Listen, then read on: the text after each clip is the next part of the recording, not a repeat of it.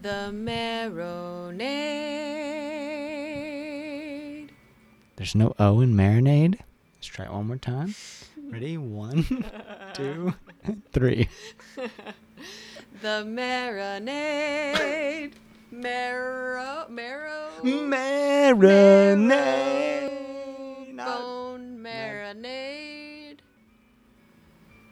That's The Marinade. The Marinade. With Jason Earle.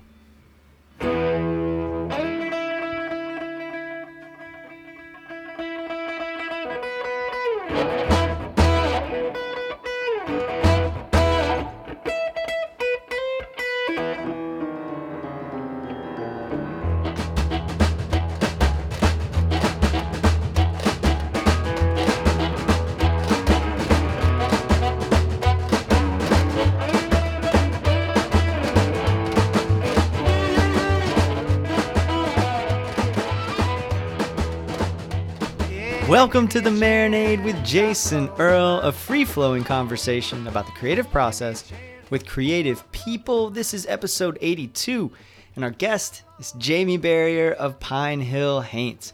Pine Hill Haints is a band from Alabama who describes their sound as Alabama ghost music. They fuse country, bluegrass, punk, gospel, and so many other things to create a sound that's wholly their own. Their latest record is called The Song Companion of a Lonestar Cowboy, which was released on May 14th.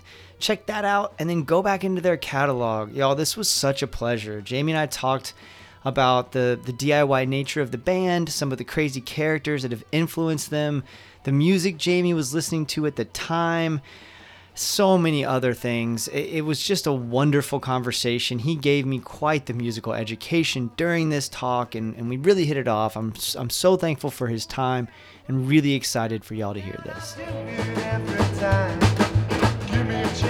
Hey y'all, before we get to our conversation with Jamie, I want to shout out 2 of our new Patreon patrons. Welcome, William, and welcome, Kim.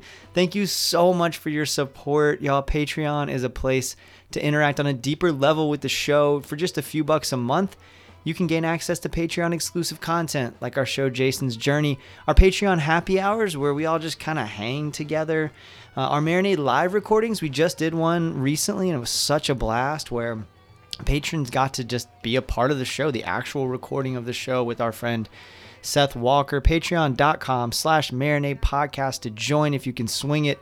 We'd love to have you. All right, y'all, that's enough of me selling you. Here it is, my conversation with Jamie Barrier of Pine Hill Haints. Give me a chance, I'll blow your mind. Oh, how long will you leave me out? You won't even let me try. Give me a chance, I'll blow your mind.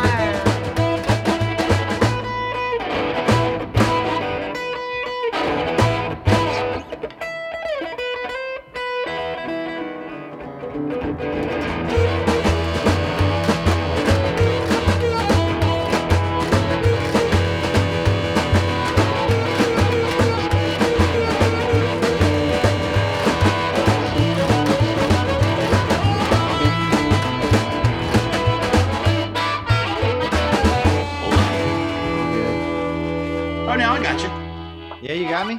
Yeah. There you go. Cool. You got me? Yeah, I got you. Hi, Jamie. How's it going, man? Great, man. Good. Thanks so much for doing this. I'm really excited to talk to you. Yeah.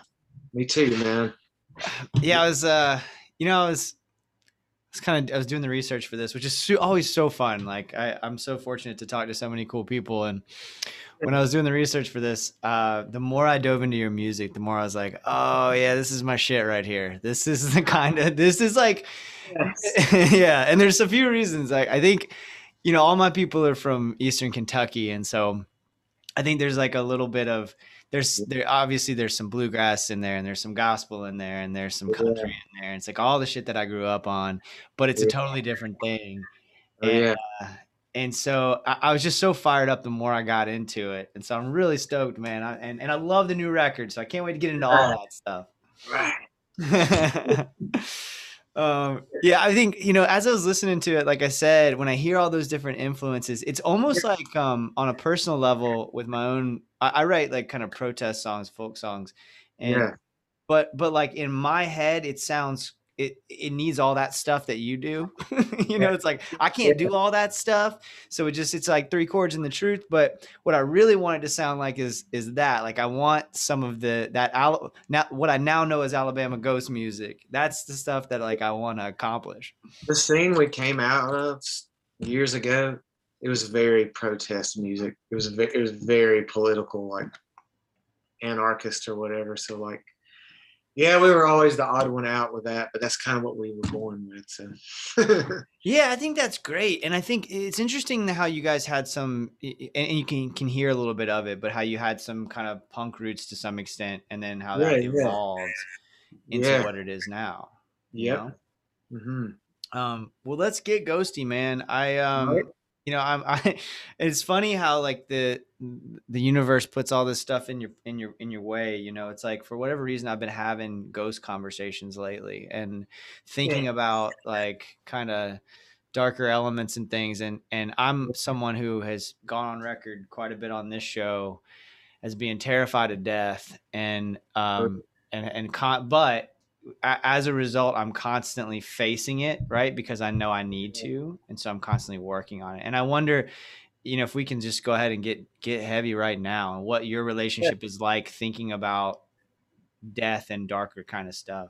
Well, I guess to try to go positive with it, it keeps your music real, because Mm. like death is such an inevitable thing, and the further you stray away from that, you're just not keeping it real. It keeps you honest. So, Mm. especially like you're talking about the music from where you're from. It's so heavy in there, man. It's just like it's part of it. That's the way I want my music to be. Try, not intentionally, we're not like that's been a thing with the Haints since day one, where it would be real easy to go real corn dog with it. Like, I mean, I'm nothing against someone if they were like painted their faces white and black and went, gothic acoustic punk, but we tried to keep it real. You know what I mean?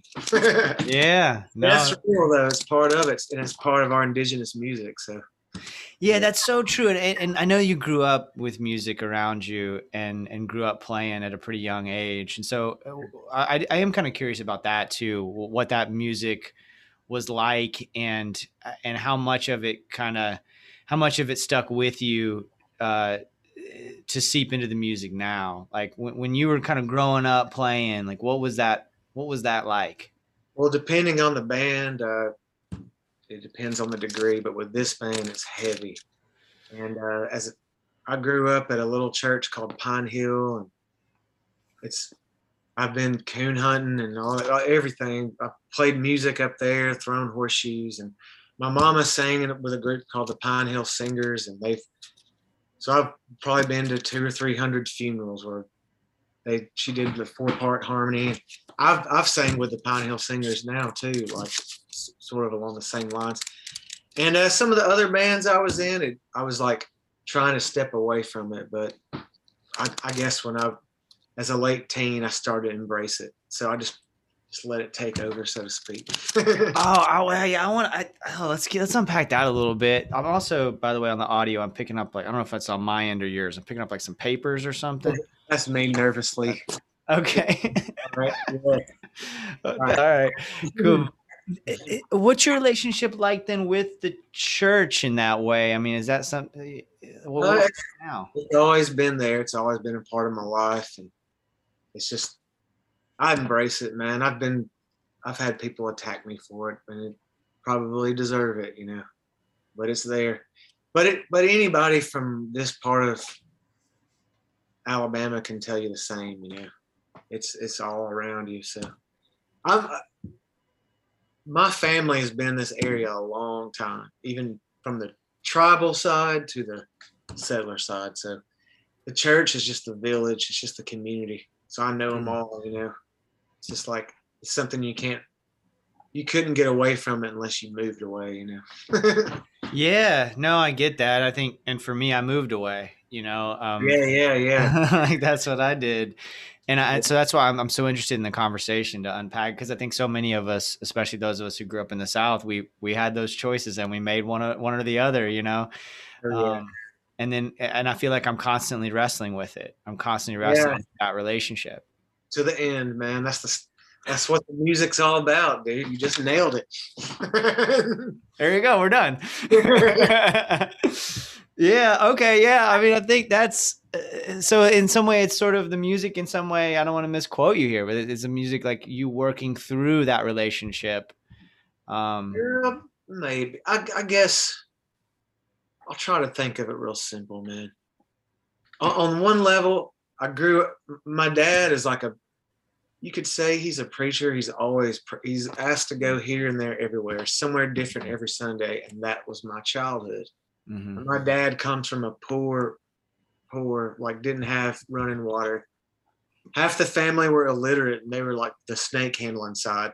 My side was literate, Mm-hmm. and but there's no mega churches, man. No light shows, no sound systems, no nothing. The church I was raised in had an outhouse, still does. Wow. And I own land back behind there and have a bunch of cattle there. And anyway, when I got older and discovered Minor Threat and Bad Brains and all that stuff, it was real similar. It was like I went from Black Sabbath to Minor Threat, with the rest of a million other kids did too. Mm-hmm. That's probably a good way to describe where the church is I go. It's real like that. There are no like David Bowie's there. You know, it's all like the circle jerks. It's all like, there are no rock stars. It's total just like, hey man, blah blah blah. Okay, so and so just died. We need to cook some food and bring it to her. Okay, Yeah. I don't mean to delve too far with it. I guess with the Haints, it's a similar type of thing. Like just trying to. It's basically like experiencing all this other beautiful music when I started to tour, and then when I'd come home and I'd be like, I don't even know what my music is. Like, so that's really what it is. Trying to figure it out. Well, that's an interesting point too. And there, I guess two questions come out of that. And the one is how you got to Minor Threat, like how, especially growing up where you did. Was that around? You have like an uncle or something, or like? No, I would be a late bloomer with something like that. No, my uncles are country as hell. Like, one of them is basically a Mennonite. He just believes in electricity. The other one's this is his old park ranger shirt. He's like a truck driver now. No, there was a kid at school, man. There's just some kid. You have your kids that are kicked out of school to school, and they're like, hey, check this out. I'm like, wow. Sensory overload. Right. I was always obsessed with music, so whatever it was, if it's good, I'm probably going to get down with it. But Minor Threat, that was like getting hit with ice cold water. I was, oh man, I don't even know what this is. Yeah. It was like 2-3 years later though that I met Ian and was distroing records for Discord out of my house, and I probably booked 20 different Discord bands they played in the living room. So it was a life-changing thing, I trying to bring that into like whatever you were doing with the country music, Yeah. Well, it's so interesting how that works. It works so well, but I think a lot of times we want to, our brains want to kind of compartmentalize things, and and so that's, I love how you call it Alabama ghost music, because it's like, well, it ain't gonna, you can't compartmentalize that. Like, it's gonna have all these different things, and I think sometimes it's so interesting to me, especially when the punk guys end up picking up a acoustic guitar later, and I love that shit. Like, I love a lot of that stuff. And I love what Tim Barry does and what Chuck Reagan does and that kind of stuff, Those guys, Hot Water, they played my best friend's house, my first tour. All they had out was a sticker. Wow. And you were there? Yeah, we did 2 Hot Water shows, and we did an Avail show down the street like the following year. So that's sort of the same thing that we were born out of, as far as that goes. Yeah. That makes a lot of sense. That makes a ton of sense to me. There's a Discord band named Hoover. And I booked Hoover, and then they changed their name to the Crown Hate Ruin. And I remember sitting on the porch with their drummer, and he was like going on and on about Muscle Shoals music. And I was like, I don't know what in the world you're talking about. He's like, are you serious, man? Where are you from? And he's like, talking about Hawkins. He's naming all these guys, and I'm like, I don't know anything about it. And he's just like, oh, dude. And he was like introducing me to all these guys from Discord, and they're like, this kid's from up around Muscle Shoals. And I was like, hey, and I didn't know anything. They knew all about my town, and I knew nothing about it. So like, well, okay, so then what happened? So you get that introduction. Like, how does? Because now, I mean, you've worked with David Hood, if I'm not. Oh yeah, right, and like great man, David. Yeah, but like you've worked with a lot of those folks, and then you know, in the newer generation, Ben Tanner produced your most recent record, and right. So how can you fill those gaps? That was like almost 30 years ago. Yeah, that's really wild to me though that you were there. Basically, you were there and you didn't really know the thing. You know, I didn't know. All I knew is getting the paper. That it seemed like every 3 days there's a story on Leonard Skinner in the paper. So at first you're like, I love Leonard Skinner, you know, and then you get to be a teen. You're like, I hate him, you know? Hate him, and then somewhere along the line, I remember getting a copy of Wilson Pickett, and then there's Dwayne Allman. I had a photo of Wayne in the background. I'm like, what's this? You know, I probably shouldn't be saying all this to the world, but that's just how it is growing up here, you know. I think it's great, dude. I think it's great that I just picked up a copy of Wilson Pickett, Hey Jude, that whole that whole LP. I just played it last night. Last night I played it. Wow. So I think that's great. What you just said, because sometimes we outside of Muscle Shoals kind of romanticize it in a way where we think like you just must have been like dripping in soul music, and you know what I'm saying? Like and when I go there, like I've been there a couple of times, and I'm just like, oh, because it wasn't my existence. And so I think it's so interesting that you were there, and it took a little while for you to be introduced to it. Yeah, everything in my life has been in the naive way. I've always loved the all that. I love the Delmore brothers. They're like unknown, but they were from like 30 miles from where I'm sitting, and they arguably have the first rock and roll song ever, Blues Stay Away From Me. That's the stuff I was raised with. The Leuven brothers, the Delmore brothers, or W.C. Handy. With the Haints, we were, I guess in a way, I have all these books of junk I've collected from old timers around here, and they'll be about, you know, the only reason there's even a town is because of that river down the street, and guys would go sit on the river while they unloaded cotton and loaded cotton, and the songs they would sing would be about some outlaw or something. That was the kind of thing that like I tried to trip with the Haints, you know, like, whoa, what is this? It's like even there's this Indian mound in town, in the heart of town, and no one knows why it's there. You know, there's these bones washing off, you know, and stories from my dad about the Indian side of our family. That it was more of that type of thing.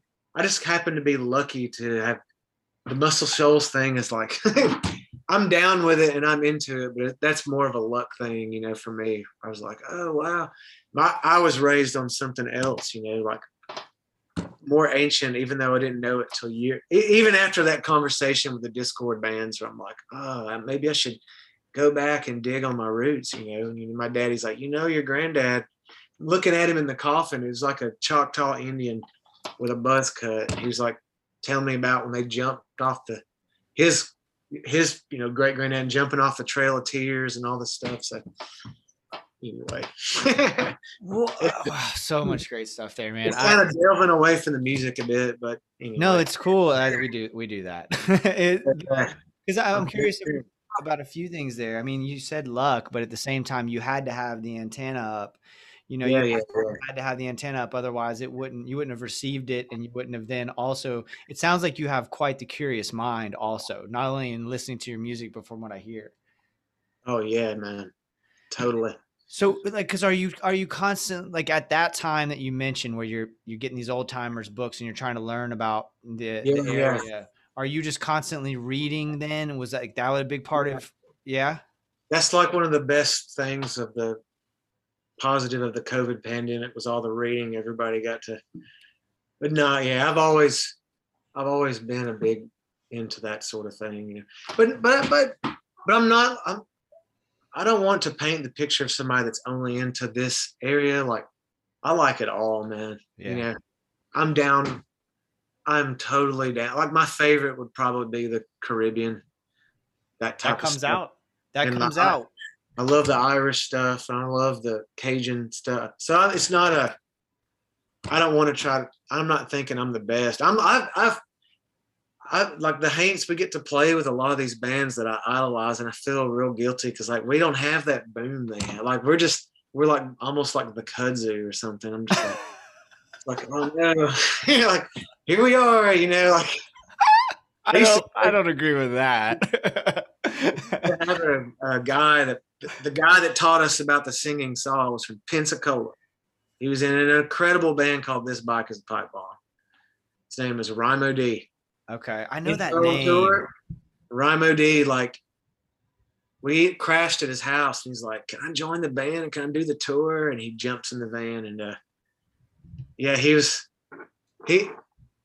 one of the ones that broke us in on so much of that type of stuff, you know, like about the singing saw that comes from here. But Ramo D had done shows for Neurosis and The Offspring and Green Day plays Living.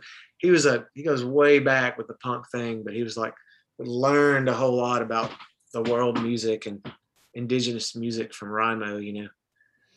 Well, there's so much. I mean, you mentioned all those different things that you're into, and all that stuff comes out on the new record too. It comes out in a lot of your music, but it comes out all those influences you just mentioned, the Irish music. I mean, on this, what else you mentioned, like island music, Cajun music. There's, I mean, the single. I think the most recent single, I think it is it Lonestar Kid that has that kind of feel to it, right? So there's so many things on the song companion of a Lonestar Cowboy that all the things you just said, like you just naturally kind of organically said, that all comes out. And I love that. And so, yeah, I don't think anybody would, again, like, I don't think it's possible to pigeonhole what you do, but I also think it's super dynamic. And I've been watching as many videos as I can get my hands on, and I'm stoked that you guys are planning to come to Florida coming up soon. I'm gonna head over to Dunedin, I think it is, in Lake. See if I can make a weekend out of it and check y'all out. I'm down to that, dude. Man, that'd be so much fun. That song that you know, like the latest single, it is like it's a perfect wannabe Marty Robbins, but it's a rip off of like classic rock steady. That's exactly what that song is. All those classic rock steady songs, you know, walking down the road with a pistol in your hip, Johnny, you're too bad. Yeah. So, all that's what that song is. That's great. It's like all those Jamaica that they had a beautiful way where they would frame American cowboy and outlaw music, man. Yeah. Even outlaw country, whatever. I was listening to just bought an LP of a dub artist called the Outlaw Josie Wales. Classic early Jamaican dub named after a Confederate movie character who's on the warpath. Oh, there's something to that, you know.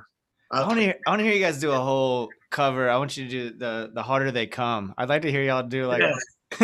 Dude, when I found out that one of those songs was cut in my hometown, I do like rep that. That's great. Even though a song is all about being miserable, I think it's about being miserable in Muscle Shoals. It's like sitting here in limbo. Oh God, I'm going crazy. Let me out of here. You know, if you listen to the lyrics of that song, it's like I'm sitting here in limbo, but one day I will carry on. Oh man, yeah. But whatever. Harder They Come is dope, man. Yeah, so good. I tried to do some. I didn't realize how much music that I like has a singing saw in it, and then when I was doing this research, I was like, "What is the history there?" And I wonder, like, when you meet this guy, then he introduces you to it. Like, were you immediately like, "Oh shit, that needs to be a part of what we're doing. That's going to be there." What was that moment like? And other than obviously the badass rock and roll spontaneity of him just hopping in the van. He was in a band we idolized, and he was in a bunch of bands with a guy named Aaron Comet Bus. Comet Bus is like, he is the writer of the American underground for like, he was, maybe not so much now, but he is Comet Bus is the punk rock underground literary. He lived by writing zines, traveling in the back seat, hitchhiking, train jumping. Over the years, we've got to be sort of friends with him. He's real elusive, but he played in a lot of bands with Rimo D, and so anything Rimo said to us was gospel. And the Haints is just piles of dumbness and illiterate. We didn't know what we were doing. We were skateboarding downtown Auburn, and there was a guy hitchhiking through town on his way to New Orleans, and he was like, "Hey man, I'll show you how to put together a pickle bucket and make you got your own bass," because we were constantly complaining about something or other. That's what you do when you're from Alabama, you know. But it was, oh, I need a stand-up bass. I need this. And he was like, you don't need a stand-up bass. There's just this weird kid that was skateboarding with us, and the police came and ran, and we dunked the boards in the trash can and hid in a bathroom stall. And I remember he's like, all you need is a pickle bucket and fishing wire and all this. And that's how we get. That's nowadays people are like. I lecture on wash tub bases and stuff, but it was not planned.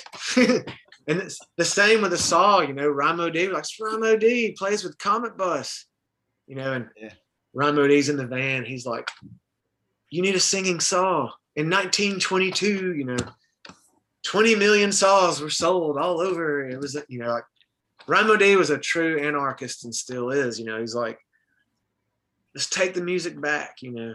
It's our music. But you don't like, I'm so happy y'all have a wash tub and a washboard, but we didn't have it planned that deep, but he thought we did. He's like, oh yeah, take it back. You know, take the music back. You need a saw. I'll play the saw. Let's make a drum out of a hubcap or something. We would try that, but it never was didn't work, you know. But yeah, that a lot of that was through him. We learned, and he had a little book he'd written called Singing Garbage, and we probably sold 3,000 or 4,000 of those out of the back of the van. We Xerox them and staple them, and there's all these instruments you can make at home, and you get a banister from a stairwell and make your fiddle, maybe make the bow for the fiddle and whatnot. But that is an Appalachian or Kentucky thing, like even corn silk fiddles and all that I've learned since then, you know. But it's cool, man. That is super cool. How much of that now, all these years later, how much do you recognize? I know you haven't toured in the last while, but you know, things are normal these days. How much of that do you recognize in your touring now? It's probably stronger than ever, that type of thing. We didn't know it in what we were doing in the beginning, but the more you get older, I like how tour every night's different. Some nights we'll just like, let's do no stage, no Sandman, no monitor, and we'll go and get in the back corner next to the women's restroom or something and create a stage. It's just like skateboarding where you find a cool bench and some steps, and bam, it's the funnest time you've ever had with your friends. Like, try to do that. There was a heavy band, the Monotonics from Israel. I remember playing shows with them, and they've got a full drum kit and bass and drums, and they would do that. It would blow my mind. They would just walk to a far corner. That band Lightning Bolt from Rhode Island, the same. Kind of like Metallica on Candy.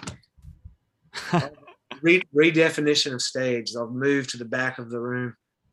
Like a lot of the bands with Kay that we used to do records with Kay, they would like put on shows in a stairwell outside or something like that. Like, so the Haints were a good band. Experiment with that. We were like, there's some nights on tour where the show's canceled, so we'll set up in the parking lot, and word gets around, and we'll have a show. We'll light some candles. So, and being able to go acoustic, all of a sudden your songs are different, and you got to play them faster or slower. And I love that, man. Like, you know what I mean? Yeah. Trying to do it different every night. So it works, man. And so it's probably more now than it ever has. as Wow. well. So that's great. So you sort of learn these lessons about how to take that Yeah, same ethic, right? And then apply it practically in certain ways. That's the dream right there, right? Where you're still yeah, maintaining sort of that exactly. same DIY punk rock kind of ethos while also being able to then make it something that's a little bit more practically applicable as you age. Exactly. Yeah, yeah. It's a, Man. it's it's worked so far. It gets Yeah. one thing we can't do that I would do in my other bands is we would always have this giant hammer of noise. Can't do that with the Haints. Like we gotta constantly be on our toes. I I'm fine with going down with a burning ship. It's like these poetic acoustic boys, like we and girls. We can't. But in the past, I would always be like, "This is our last song," and you would turn everything up and like feedback and get loud. I can't do that with this band. So Why? Can you, we're a good alley band. We can like toss the ball up, and then the guy band actress just dunks the. It's quiet, you know. There's only so much volume that we can do. And oh, right, right. there's only so, and that's not really. It's not what it's about. So we have to go with what it is, you know. That's interesting. You made a couple of sports and quasi sports references, and there's a song on this record about Satchel Paige, and I want to get into that too because that's so exciting to me. Immediately, I was like, "Oh, I'm gonna listen to the whole thing at some point," but I'm going Yeah, straight to Satchel Paige Blues as a huge baseball fan. But one of the things you said earlier that actually came up, I recently sat down with Todd Snyder and I had this wonderful conversation. And yeah, Todd talked about how he was into sports growing up, but that he kind of got away from it at the point where he was like, I didn't like keeping score, man. You know, he's like, I liked the games, but I really wasn't into keeping score. And he kind of shifted gears in his focus. And I read a quote from you about skateboarding where you kind of alluded to that idea of how there's not really a score, right? It's sort of like an yeah, athletic endeavor, yeah. but at the same time, you're not like there Well, aren't points. it's like basketball. It's beautiful. It evolves. You get your 3 point line. You got, you know, it goes from Dr. J to Jordan, and but it'll never touch skateboarding, man. Ever. It'll never touch it. There are no rules in skateboarding, so it always evolves. Yeah. The second you're lame, the kids are done with you. You can't like Nike's not. Nike's constantly trying to take skateboarding over and steal it, but they can't. They never will.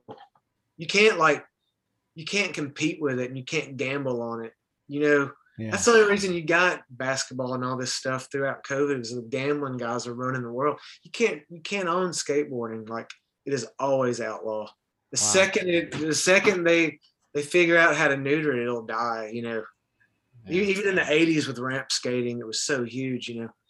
Like I like all of the sports, and I'm with you on not like we used to try to do basketball where we would have two balls going at the same time, or sometimes we would have a one goal but three teams. We used to me and my friends would try all kinds of, you know, stupid stuff to Yeah. try whatever. But my heart would be with baseball. Yeah. Okay, let's go there. Why? All night, man. Because what is it? It's a songwriter thing. There's a songwriter Yeah. thing about that, and I every time a songwriter that I talk, it's an obsession of mine. I watch almost every Reds game. Yes, the Reds. Yeah. Being, There was nothing more beautiful when the kid came back to play with Griffey Jr. Yeah. Griffey Sr. Yeah. That was the year I was a Reds fan, man. Yeah. They homer in the same game, and So and Griffey Sr. That's like the best ever. yeah. It seemed like he was going 4 for 5 every night. Like, Yeah. I love. There's a lot about baseball, man. Like Yeah. the whole like it's got the vibe of the country and out in the wilderness of America, but it was born on the streets of Brooklyn. Like, oh, dude, I'm sold. Yeah. I like the whole. I like the whole like don't eat, you know, eat these M&Ms and you'll get a double, and eat this M&M and you get a triple. And the catcher's he's got like, you know, makeup on his first two fingers so he can give signal. I love it all, man. Oh man. Yeah, that was Satchel Paige. It's just the whole not giving up and the power and spirit of the Negro Leagues. Like, there's nothing cooler. I love in today's game, I love all the guys from Mexico and from the Caribbean where they all got the gold and the chains and they're just kids. Yeah. They are stoked to be. I remember watching Sammy Sosa show how to make a glove out of a milk carton. My daddy was sitting there with me watching it. He was like, "That's real. Well, that's a poor boy." He's like, "This is how you make a glove out of a milk carton." Damn. That is amazing. Yeah, and for folks listening, for the Satchel Paige, there's a song called Satchel Paige Blues on the new Pine Hill Haints record. And, Satchel Paige had to play in the Negro Leagues because he wasn't allowed to play in the major league. From Alabama, so yeah. Mobile boys, so we're trying to rep Alabama with it. That's great. Oh, it's great. I love it. I love the song. I love the record, man. It's so great. It's so wonderful. And one of the things that I've noticed about your record specifically is that even though some of the songs are shorter, are kind of punk rock in length, right? There's usually a ton of songs on your records, and I wonder, about that. Like, what is that a function of, and how aware are you of that? Well, all right. So the long answer would be like, how you idolize like Jelly Roll Morton, Louis Armstrong, all these cats on the Spanish coast. They're playing every night and they're working and they're trying to figure out how to keep that crowd. That's the way I want the Haints to be, a band that's always playing with these interesting characters. We gotta have it. We gotta have songs are written. It's like, we just played a song and everyone danced. It's like, what can we chase it with? And we're like, so I'll go home and try to write the perfect chaser. And so usually when it comes time to make a record, we've got a million tunes to pick from that we've played a million times. And that's how the single lock, not to diss on my own record label, but I've put out enough Haints records on my own label, and I've put out records for other ones, but more people are going to hear this record than like any of the other ones I've done. So we were like, try not to overthink it. Like, what are we going to do, man? We actually cut a lot out. We probably cut 30, 40 minutes off. Like, I thought the single lock one was too long, but Ben and Reed were like, you got to put that on there. Yeah. I was like, okay. Well, what is so much good stuff. Every time you talk, man, I want to ask you so many questions. What is your process like then? So it sounds like you play a song and you go like, are you heading right home and writing, or are you a sit down and do the work kind of person? What does that process look like to write that prolifically? You got to be doing a lot of work. I'm not saying the songs are any good at all, but I've never had a problem writing. I've had a problem of like, I need to stop. Mm-hmm. I work on something every day, all the time. That's just how I am, man. It's how I've always been. And it doesn't mean it's good. It's just how I am. So, and being in a band is hard, man. It's entertainment. Where no matter what, like, you don't want to suck. It's hard to, it's hard to write something good. Yeah. So, and then even if you do, it's hard to capture it on tape or whatever. So, I don't know. We were grooving that night, the single lock one though. We could have. Even if that had all been aborted and deleted, I would. Man, it was Christmas. It was like magic. My homie JD had driven down. He wasn't on tour. Nobody knew the chaos that was about to drop on America, and we just like. I've been wanting to work with single lock forever. I could hit their studio with a baseball from my shop right down the street. I've been dying to work with them forever. So it was like, let's just play some music. That's what we did, and Ben would walk in and tinker with his forest of mics. I just let him do his thing. We just played and played, so they were like, all right, let's go take a break. Oh my gosh. That sounds magical. It was a nice one, man. It was a nice one.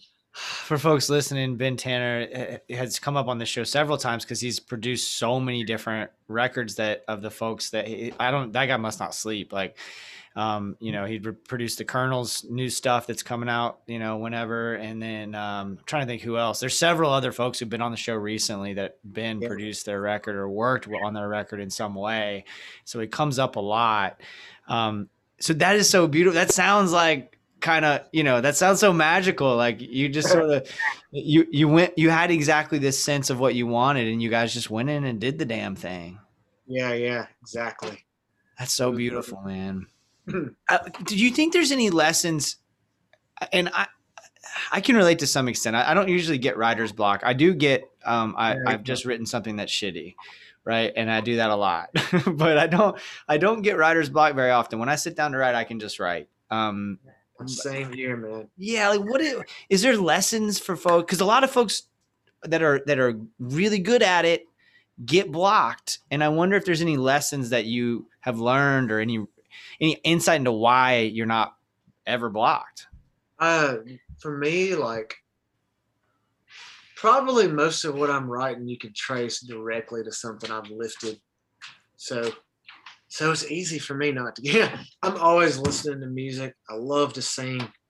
Even like the church thing, man. Like, there's so much music everywhere, especially here where we're at, man. And it's like I don't know.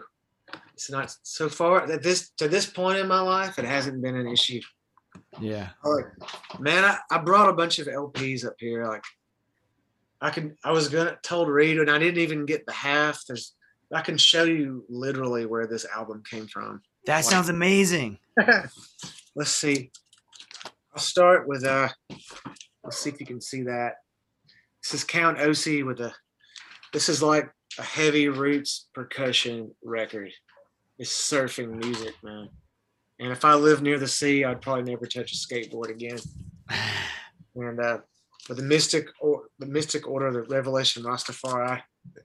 Next, probably my favorite singer-songwriter, man, is Phil Lynott from Thin Lizzy. This is the record to me where he came into his own. But there's a song on here called Wild One. So good, dude. That's Fighting is the name of that record? Fighting. Came out right before the Jailbreak record. Uh-huh. Yeah, I like all those Lizzies. There's some stinkers, but whatever, man. Like, yeah. That's my favorite ever, Luke Kelly of the Dubliners. He is my number one, like probably ever. There's Ronnie Drew, I love. Years ago, we had a chance to get to play with some of the guys in this circle, but we got deported, so we missed it. Wait, what? Spent a couple of days in a jail cell in England and got sent back to America. Wait, what's that story? I mean, it was actually a guy who was in and out of Planksty. This one. If you ever get a chance, Johnny Moynihan is his name. He's still alive. And he introduced the bouzouki to Irish music. It's like a staple now, but we had a whole tour with Johnny Moynihan. This is the stuff, man. This is what the Haints. I'm just glad the Haints start with a P because we can be in the Pogues and the Planksty section of the record store. You know what I mean? So you were gonna wait. This is awesome, but you're bringing up so many interesting things. So I don't want you to stop with the records because this is so great. But that's all right. Gonna play with the Dubliners and then not the Dubliners, but guys in their circle. Okay. Johnny Moynihan. He was in a band called Sweeney's Man. He was in Planksty. So then you got in trouble? Yeah, we got in trouble. We did like 7 tours of Ireland in a row without a work visa. And we just go over there and we're like, hey man. They're like, what's up, Yanks? And we're like, we're just going to go to the pubs. And they're like, have fun. Yeah. We got caught. So they incarcerated you and deported you? Yeah, fingerprinted and holy shit. And we got banned for a year, I think it was. We actually, all of the band got through, but our drummer, man, I could say some stuff about him involving contraband and everything, but they caught him. Oh, bummer. We were afraid he was like busted. And when we went back to get him, they were like, oh, you're a band, huh? And then it was all dogs and wow. Yeah, that was that was a bummer because we had a film crew and we were going to be playing with this guy Tim Kerr. Tim's a legend, early '70s skater, folk artist. And he was in the Big Boys, the first one of the first hardcore bands out of Texas. Big Boys toured with Minor Threat. They toured with the Misfits. They toured with the Dead Kennedys. And Tim was touring as a Haint. He's like, hey, man, I'll play harmonica and the banjo, tenor banjo, which we did do a tour with him after a year later, but it wasn't the same, you know. Yeah. But we got to do, anyway, I don't even know how I got on that subject. It was real tragic.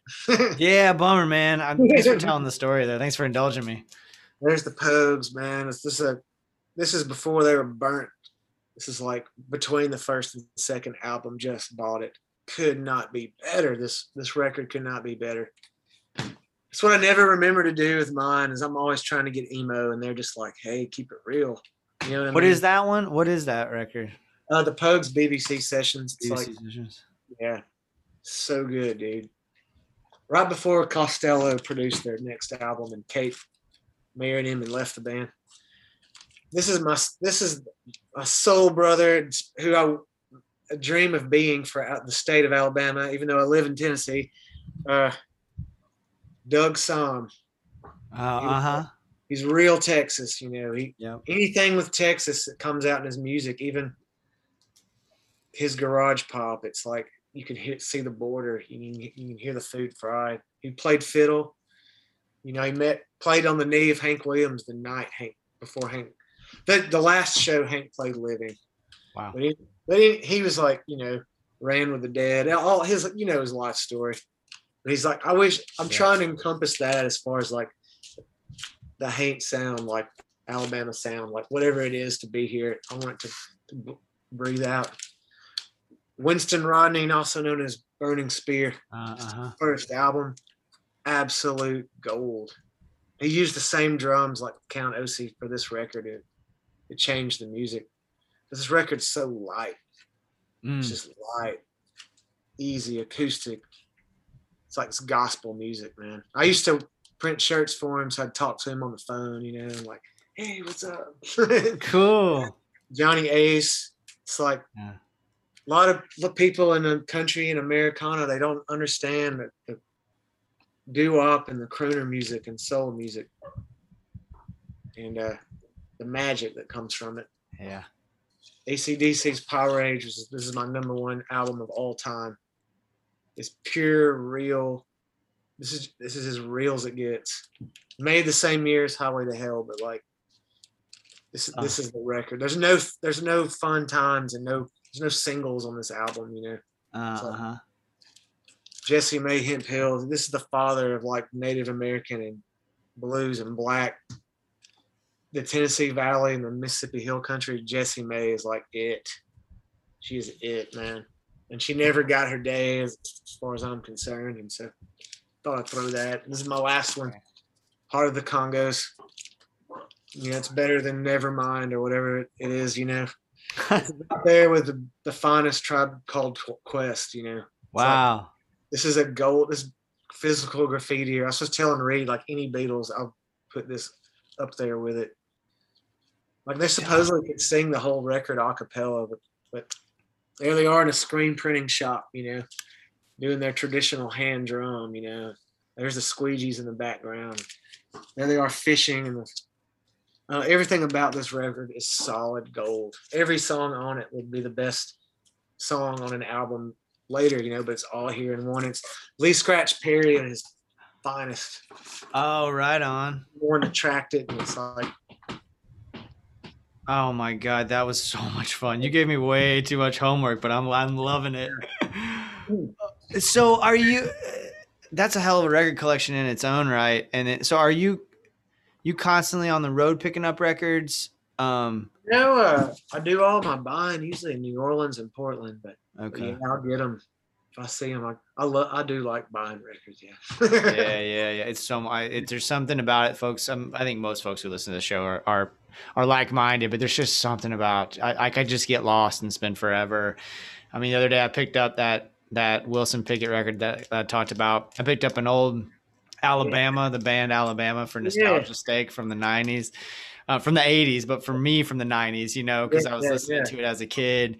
I'm trying to think what else. Oh, I got Credence. I picked up a Credence Yeah. record that I hadn't listened to in for Cosmos Factory. I hadn't listened to in The forever. best one. Yeah. I mean, you know, it's just like Yeah. just sitting there, you know, for $6 or whatever. And I was like, and they look so cool, and he's on a bike, and it's like, man, I just They have one of them's playing a washboard and the other one has a wash tub.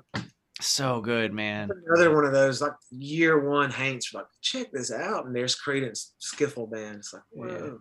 Yeah. We were studying that picture, man. That's so great.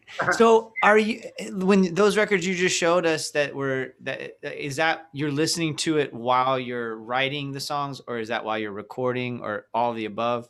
While I'm writing, yeah. Writing. Yeah. Yeah. Do you listen to music while you write songs I have. at the same time? I've also watched a lot of baseball while I write. But that's you know how it is, man. Man, probably 80% of stuff is like riding home in a car. You know, Yeah. I remember writing Satchel Paige in the car, but I live 40 miles from town, and so that's what I, you know. But yeah, all of the above on the songwriting, I guess. That's so great, man. A lot of people don't like to write on tour, but I like that. That's something that's hurting songwriting wise. Like night after night, and you're seeing what's working. It's easier. It's like, oh, I need something like that. I haven't been able to do that.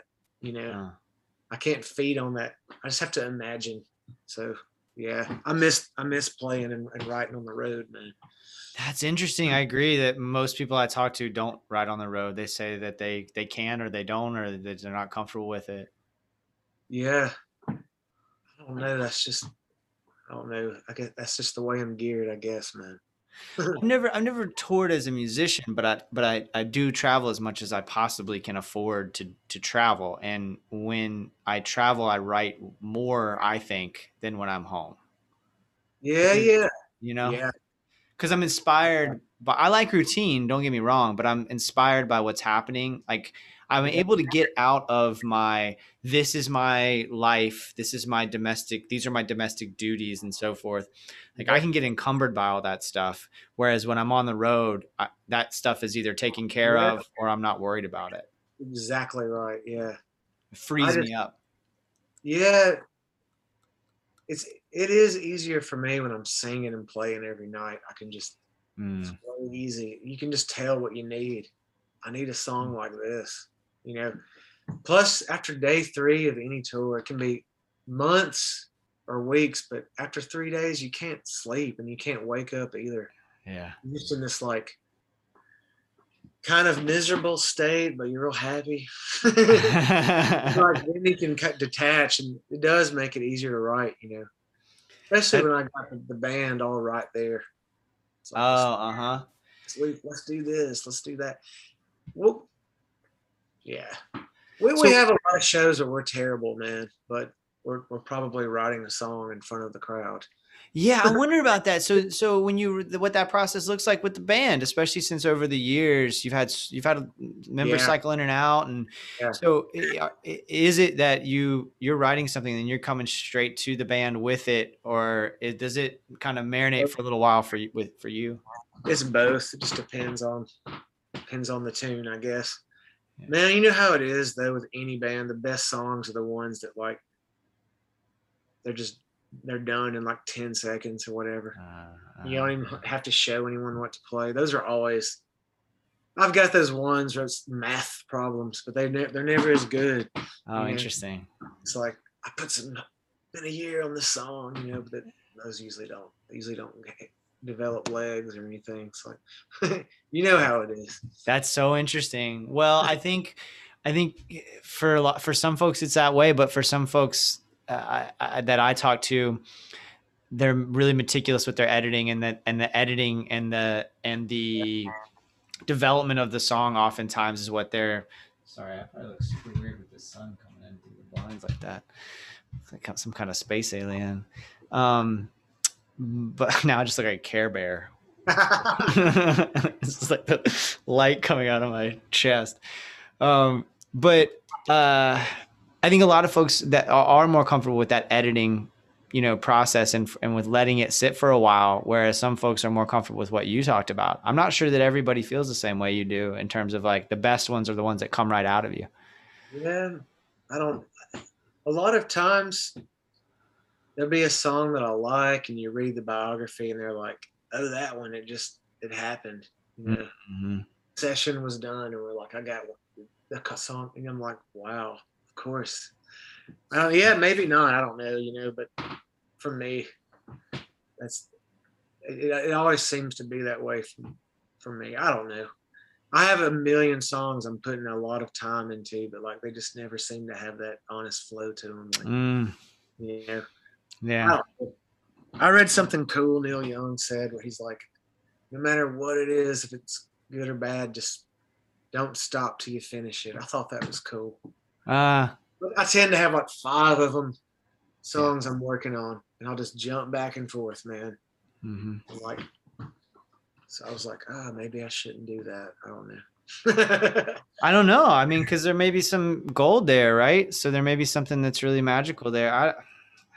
That's why I do this show, because I'm trying to figure it out. I'm trying to pick the brains of people that do it well, so I can just, at some point, get my head around my own process and hopefully share with folks who are listening that can glean something off of somebody's process and something resonates with them, and they're able to then,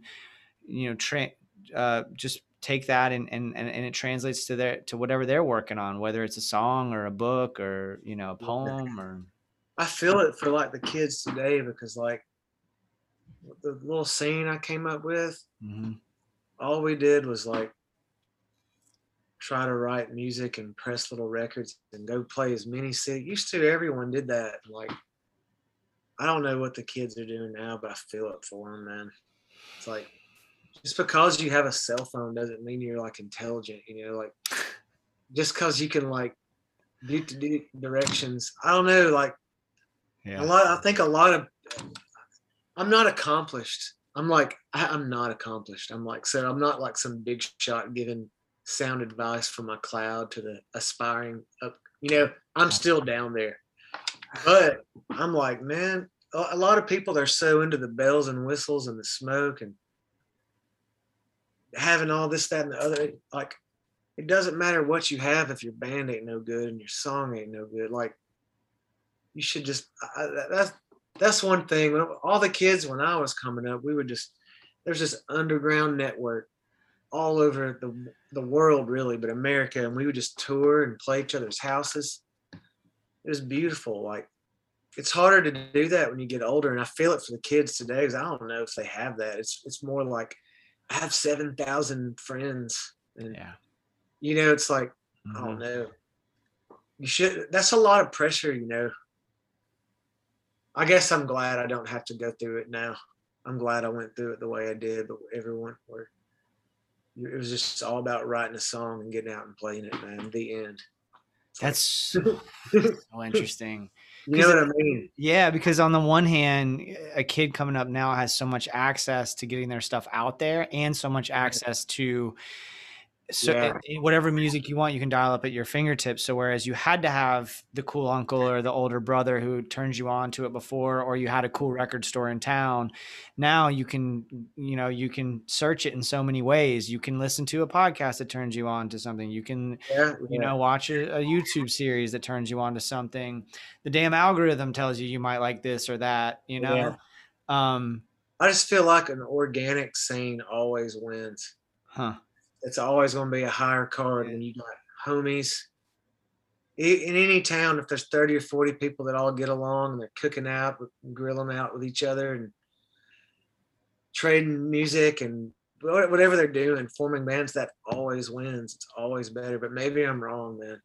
They're like, I don't know. I think the thing that I'm hearing and that I'm noticing from cities or whatever now, but well, I think the thing that's great about what you said is that, if I can add on to it, is just the idea that like you're kind of sitting in an organic scene. You're sitting with you're sitting with the art longer, it feels like. And so you get to know it better, and you're Yeah. able to kind of get a better sense of how you access it, and then how it influences your own work versus, I just wrote down all those names of those records that you recommended, and I'm going to have to stop myself from just like skipping back and forth. Do you know what I'm saying? Like, I'm going to go straight to Heart of the Congos first. Yeah, That's what I'm going to go to first. And I'm That's just going the to, classic record we had where one of the mics, there's only 4 channels. yeah. One of them is going out the window, and they followed the mic out, and it's hooked up to a palm tree. And they're like, "What's up, Scratch?" And he's like, "Heartbeat of Jamaica." Like, think about that there's a cow that's sampled all through that record. There's probably a cow grazing outside the studio. It's all over the record, man. It's amazing. He used it on so many of his. It comes from that classic Heart of the Congos album. I got to do that. But like, I need to sit with it, right? To go back to the conversation about the organic nature of it, is I'm sure I can find that record, digitally somewhere. I'll probably be able to find it. But, if I just listen to it one time through, it may not land with me that one time through. If I had the physical copy, it probably will land with me. But if it didn't, if I had the physical copy, if I had picked it up at the record store, I'm going to give it another spin and another spin and another spin. I'm going to give it more time, and I'm going to have to stop and flip it back over. And I'm going to have a conversation with the record store guy that I got it from. And, or if somebody recommended it to me or loaned it to me, I'm going to have those conversations. And I'm thankful that, I'm kind of in that tweener age, I feel like, where I can do both. I'm 40, and I feel like my brain can handle the digital, but also I'm nostalgic for the physical. And so I'm constantly going to record stores, and going to shows and asking questions. Most of my stuff I buy on tour, but there's something to be said about anything you do, even your radio show. But for me, music, there's a lot of guys here in this town, and they're in every town, and they know everything, and they're wise guys.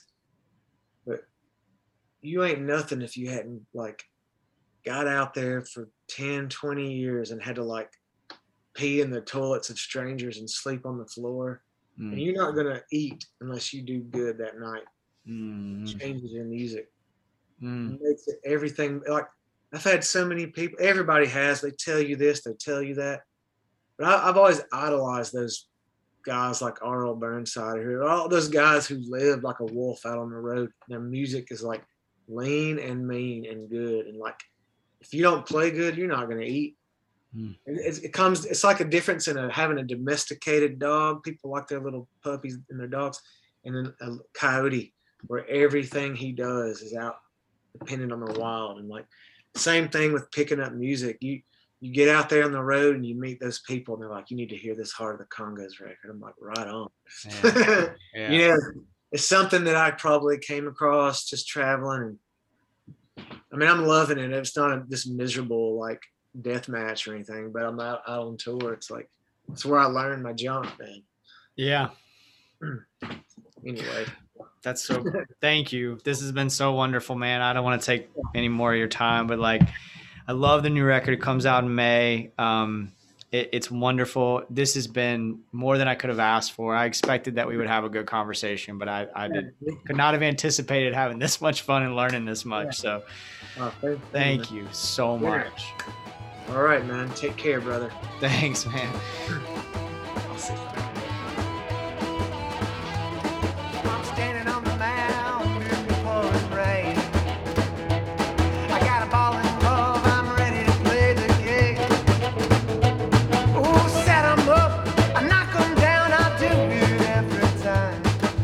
Give me a chance. Jamie Barrier, y'all. Thank you so much, Jamie. Thank all of you for listening. What a fascinating guy and a wonderful band. Check out their record, The Song Companion of a Lonestar Cowboy. Go to thepinehillhaints.com for all things Pine Hill Haints. MarinadePodcast.com for all things The Marinade. Follow us on Instagram and Twitter. Tell a friend about the show.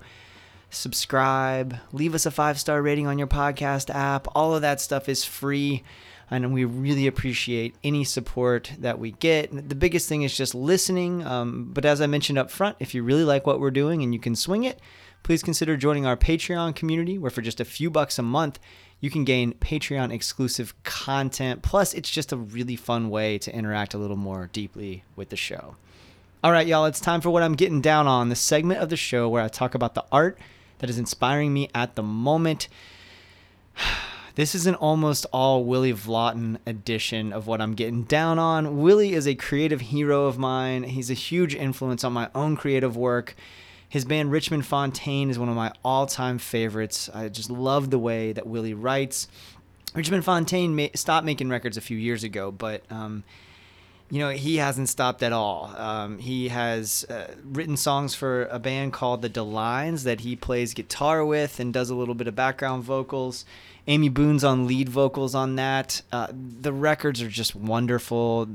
I'm partial to Colfax, but their latest one, The Imperial, is on heavy rotation. Amy has this gorgeous voice, and Willie's writing is just forever too cool. I'm a big fan of what Willie does. And, if you listen to this show, you know that I raved about his last book, Don't Skip Out on Me. And his new book is called The Night Always Comes. It's absolutely gripping. I read it in no time, just a couple of days really to read it. It moved me in all kinds of ways. And I have a very cool announcement about that. Willie and I recorded an episode of the Marinade earlier this week. So a huge shout out to our friend Ben over at Records Revisited. Check out Ben, y'all. Check out Ben's show, Record Revisited. He's had so many cool guests on, and one of those was Willie Vlotton talking about Tom Waits. You can't get much cooler than that, I don't think. And I'm not saying all this just because I also have the announcement that I've made over on Twitter already, but I'm excited for y'all to hear it, that I'm going to be a guest on Records Revisited to talk about Frightened Rabbit. It was a pretty personal conversation. I opened up in a way that I don't think I even do on Jason's Journey, which is our Patreon show that I pretty much bear myself completely on. But this may have been the most personal I've gotten publicly. And we talked about the wonderful record by Frightened Rabbit, Pedestrian Verse. So that's coming up soon. Check that out. All that Willie Vlotton stuff, y'all. The Delines has just been on heavy rotation. I just have not stopped. And I highly recommend The Night Always Comes. Willie writes these characters that are complex and very flawed and so lovable. Nonetheless, he just taps into that human existence, that thing that we all have that connects us, that makes us all flawed, but at the same time gives us our commonality. And I'm really grateful for Willie's work and so excited for y'all to hear the conversation. Y'all, we've had so many amazing conversations. David Huckfeld, we got Caleb Johnson coming up, Willie Vlotton, Seth Walker recorded with our Patreon patrons there and present. We've got recordings coming up that I'm going to announce on Patreon very soon. And the 5 more episodes that we have in the can after this one that are already recorded that I'll be working on in the next few days are just amazing. I'm so grateful for everybody who listens, everybody who agrees to be a part of this show. Thank you so much. Until next time, go out and create something. Cheers, y'all.